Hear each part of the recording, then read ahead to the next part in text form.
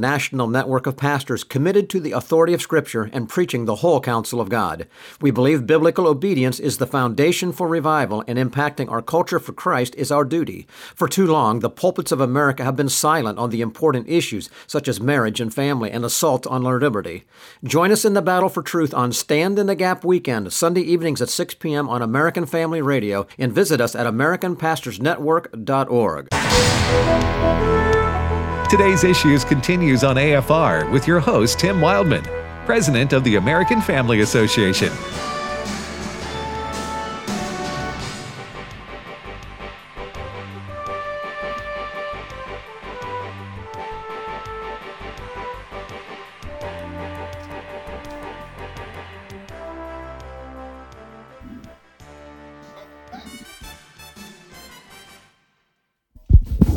Oh, you had Alex's microphone on?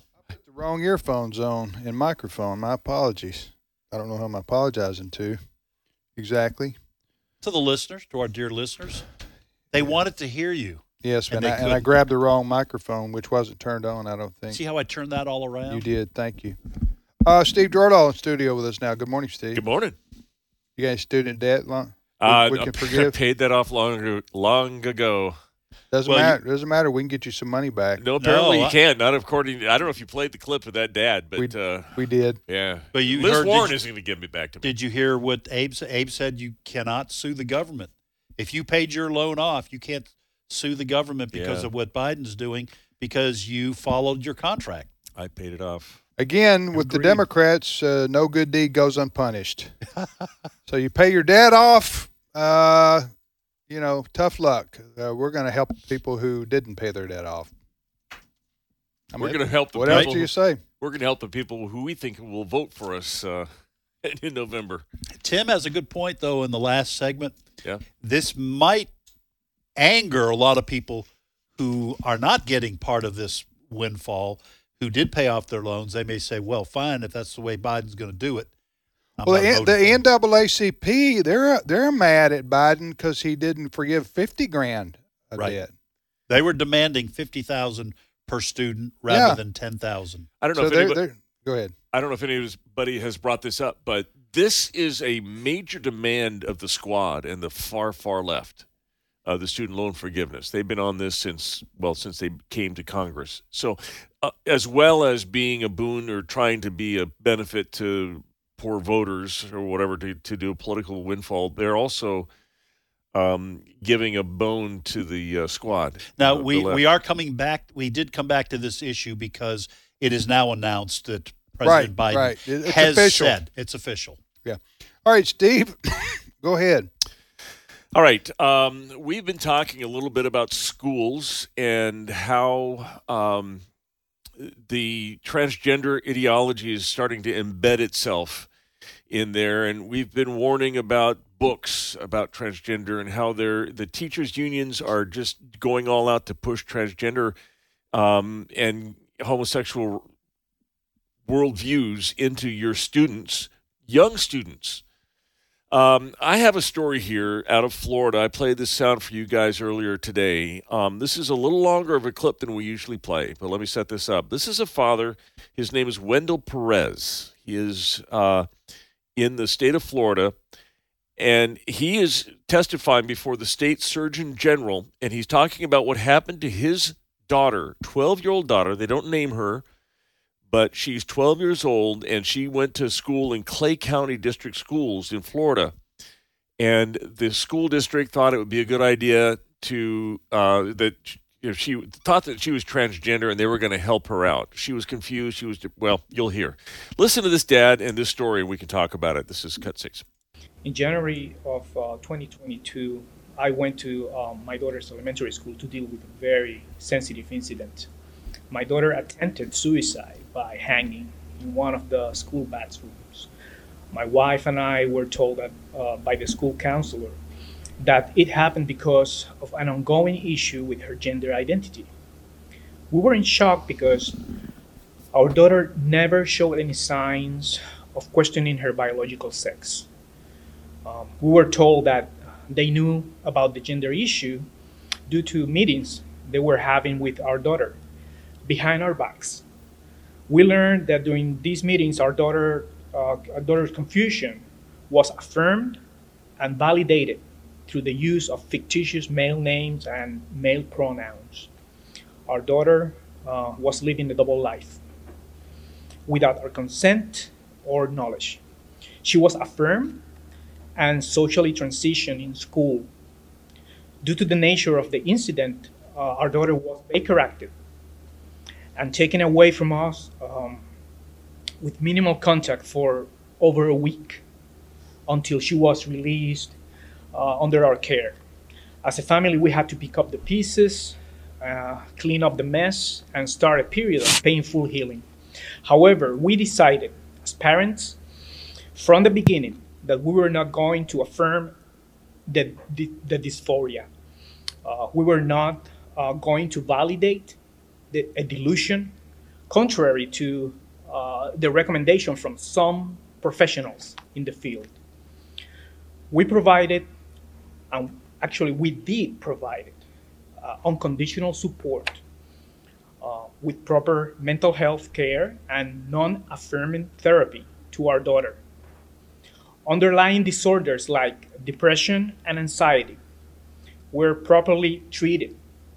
We removed her from the school environment and placed her in homebound. We brought her back from her confusion. She is steadfast and sure of her gender, and the suicidal ideation is gone. This semester, actually, she is ready to go back to the brick and mortar school setting. In summary, our daughter was suicidal when she was being affirmed. However, when she was brought back from that state of confusion, the suicidal ideation disappeared completely.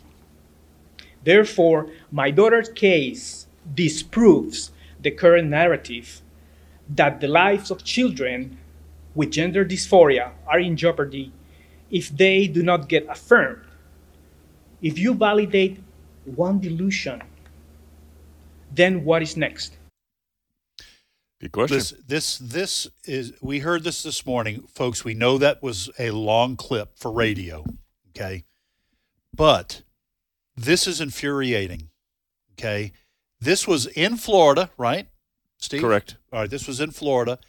And from what this father is saying, and this is happening around the country, that's why we always exhort parents, know what is happening in your kids' lives and what is happening in your kids' schools.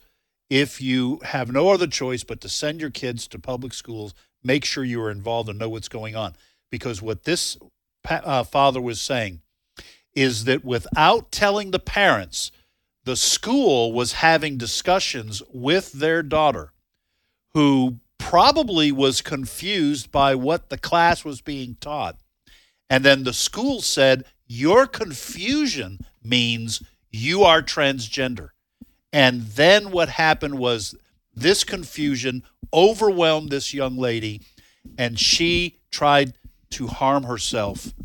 And what the parents were able to do was to pull their daughter away from the brink by not affirming the confusion.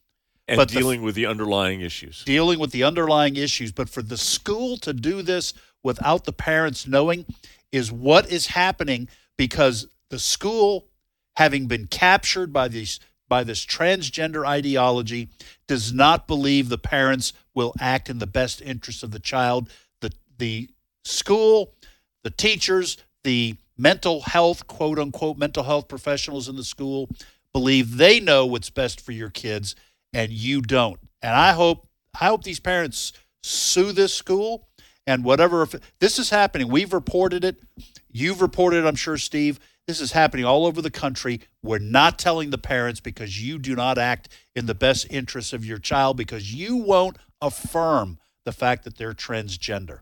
This is demonic. This isn't just wrong. This is wrong in a spiritual darkness kind of way. Yeah. I have reported on this a lot, and it seems to me, I just get the impression, and this is nothing but just my feeling when I read these stories that they're using these kids like trophies, like, we bagged another one. Oh, this is furthering our agenda of normalizing this. We're not sure if this kid is transgender, but let's just go ahead and do this. They're starting to talk to 6-year-olds about this kind of stuff. Listen, there was a case in California, and this did result in a lawsuit. I'm not sure how that has progressed, where these 2 teachers were going on social media, looking at the posts of the kids in their school, and these 2 teachers were deciding which ones, because of what they posted, might be questioning their sexual orientation or their gender identity. They would then bring those kids in and have private conversations, just like this dad was saying. Have private conversations with those kids and then encourage them and say, you posted this, that you love this, and this might mean that you're a transgender young person. They would give them pronouns and treat them as a transgender individual in school and tell the kid, don't tell your parents.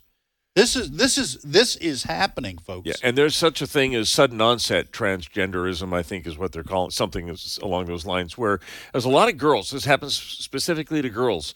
They kind of get cool points. Right. I heard the testimony, or it wasn't a spiritual testimony, but it was the account of one of these girls who said, I just felt like being normal I wasn't special.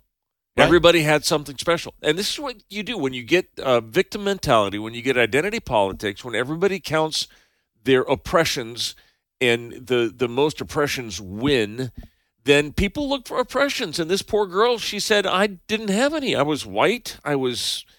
I liked boys. I was, my parents were fairly well off. Yeah. Both my parents were there. Yeah. And so what was special about me? Nothing special about me. Maybe I'm transgender. And a lot of girls are doing this. Some of them even getting like these gender mutilation surgeries because of it. And it's another mental distress. Folks, you got to know what's happening in your kid's school. And this is why homeschooling is exploding. This is why Christian schools, other private schools who aren't woke are getting a lot more students coming in. This is sad and terrifying. If I had kids, my kids are grown. I have grandkids. If I had kids now, I'd be up at night. So, all right, next story. All right, let's look at the polls now. We've been talking a little bit about the Hispanic movement from Democrat to Republican. I know a lot of it has to do with what's going on at the border. A lot of border states which were deep blue a while back now are being flooded with illegal immigrants, and there's just a lot of misery on the border, and they're seeing the policy of the Democrats isn't working, and so they're asking for Republicans back. So we're seeing a lot of Hispanic movement toward the Republican Party. And I found a poll this morning that really kind of surprised me. It's not just Hispanics who are moving this direction. This is a poll that found that Black and Hispanic voters who identified as liberal no longer claim that label. Not all of them will claim that they're conservative. Right. They're independent, but they're moving to the right. And listen to these numbers. In 2017, 54% of Black voters self-described themselves as liberal. In 2022, that was down to 32%. They lost 22 points. 22% of those people decided moved away from the liberal label. And with Hispanic voters, it was almost as much. In 2017, 55% of Hispanic voters self-identified as liberal. In 2022, only 37%. And whose poll was this? It's IA polls. I think it's to do with Iowa. Okay. But I've seen these polls before. I think it's reputable. But this is going to cause quite the confusion if people actually vote like this. This is going to be an interesting midterm. Well, and I think this hurts the Democratic Party even more, not just moving away from liberal, but the more radical the Democratic Party becomes, and I don't see how they have any choice but to start moving towards that radical wing of their party, because those are the foot soldiers. That's where the energy is. And the more radical the Democratic Party gets, I think you're going to have people not just move away from liberal, but maybe even move away from the Democrat label because they really don't like the radical stuff. Now, that doesn't mean they go become Republicans. They may just fall into that independent basket in the middle. There's a divide in the Republican Party as well, with the Trump supporters and the establishment, the Liz Cheney types, and some people say that's threatening to split the Republican Party. What happens if the Democrat Party really does have a deep split there, and the Republican Party? What would a 4-party election look like? I don't. That'd be interesting. I don't think we're there yet. Here's why. A lot of people will say, I want a third party on both sides of it. But the problem is it's not just about electing a president from a third party label. You also have to have Congress. And so you'd have to create a third party that also put members in the House and the Senate. Yeah. Because you don't want a third-party president with 2 political parties opposing you in Congress. I used to be, probably back in the 80s, I was kind of a third party. We need a third party, Republicans, Democrats, we need a third party. And then I realized, I came to the conclusion that, no, that's a terrible idea. Because if you form a third party, let's just say that the Republicans busted up. The Democrats, they're always the same way. The Bernie Sanders wing. Hey, we don't need these establishment Democrats like Biden. We want our own party, our own ideology, so we can be pure and get stand for what we believe. That's on the left. On the right, you have people who say, well, we don't like the Republican establishment. We need to form our own party to get away from that. Well, the problem. The practical problems you just mentioned right there is state elections and so forth and so on. But if you did that on a presidential level, then you're going to lose big time because you're going to split up the party, right? And then the Democrats are going to win going away because the Republicans are split up. Yeah, then you're going to lose a whole lot more than you are if you stick together. Even if you're going to win a national presidential election or as a Republican, you're going to have the establishment country club type Republicans as well as the Walmart blue collar Republicans to win. That's just the way it is. My thought experiment had both parties splitting, though. Had the four parties. So you had the Ocasio-Cortez wing. Well, I would just say to the Democrats, you go first.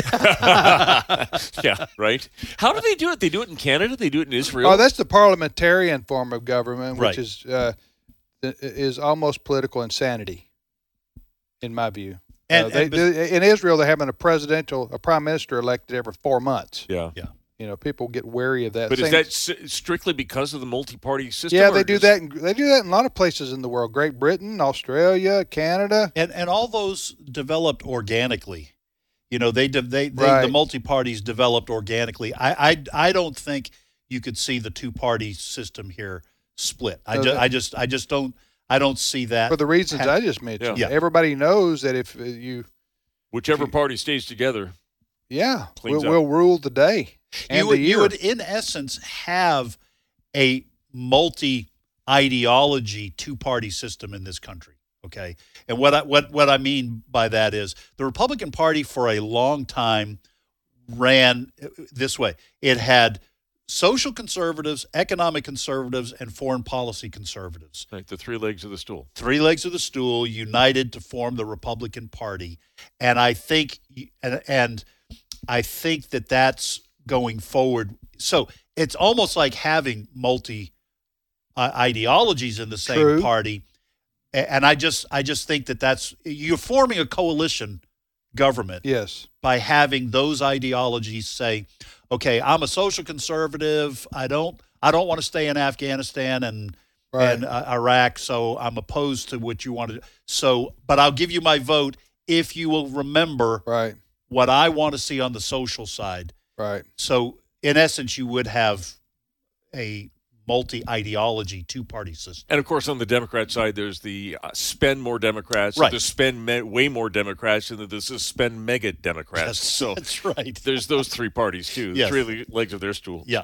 Yeah, it's just, I always tell people now, as I say, probably in the 80s and 90s, I went through that, maybe we need a third party, But I say now, listen, if you want to work in politics, pick your party and work inside that and change the party. And work on your state. Yep. Yeah, your local, your local, your state, your governors, there's a lot of power there to influence politics is in that arena you just mentioned. Mm-hmm. Ed, go, Steve. Well, in Canada, speaking of these multi-party systems, do you know that they have created a Ministry of Climate Change in Canada? This is what we would call a cabinet level that was position. Ed's ministry for many years. He had. I want to change the climate in this church. Ed was a faith healer, and a ministry of climate change. I went from a teaching ministry to a ministry of climate change. Yes, and he's blessed many in that yes. way. In fact, Ed, if you would bless Steve's climate right now. I'm not going to – you guys are asking me to start playing games with that. I'm not going to – Okay, well, anyway. We are kidding, by the way, folks. I never had a climate change ministry. So – Well, they do in Canada, and they've the plans for their building have leaked. And in this building – This is real. This is a real story. This is actually true. This is not Babylon B. No. So this is what they're going to have in their new building. They're going to have an armory where they keep firearms. They're going to have interrogation rooms, biolabs, controlled quiet rooms, intelligence facilities. What is a climate change ministry going to need guns for? We ask the same thing of the IRS. If you're putting out too much plant food into the atmosphere, they're going to come with guns and arrest you? Okay, I'm going to defend the IRS here. Now, folks, please. The IRS. Listen. I get these comments sometimes on Facebook. I'm not even looking at Facebook right now. I'm not going to look, okay? Because I've had people accuse me of being woke and leftist and all that kind of stuff. I'm going to be honest. I kind of enjoy reading those comments. But anyway, what I am going to say is that I think that the IRS, these people have handguns simply because they work for the government. I don't think we're meant to assume they're going to start shooting American citizens. I'm guessing that this Canadian outfit, this new building that this climate ministry has, they're going to have guns because they're going to say, we get a lot of death threats and we want to have weapons on hand. Yeah. I think they just need more counselors.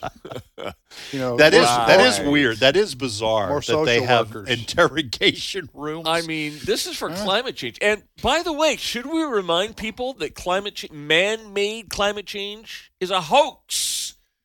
The climate may be changing. I mean, we're not still in the ice age that we were reportedly in, but the fact we never go back there as long as I'm alive. We're putting a bunch of carbon dioxide, which is plant food, into the air is harming the planet. It's craziness. Give me the choice. Give me the choice of global freezing and global warming. I'm going warming. Well, I am too. I don't care if we do have a 1 or 2 foot rise in the seas. Although this was a pretty tough summer. Yeah, but it's over now, Fred. Yes, it's true. We're enjoying mid-80s here in Mississippi. That's true. No complaints now. Life is good right now. Folks, I am not a liberal. Right. I just want you to know that. He just, as far as you know. He plays some one. Every once in a while, I will play just devil's to make advocate. A point. I play devil's advocate. Yes, that doesn't mean I'm a devil. Duly noted, Ed. Right. I'll vouch for you on that. All right. And it's Pizza Friday, folks. For me, anyway. All right. We'll see you tomorrow, everybody.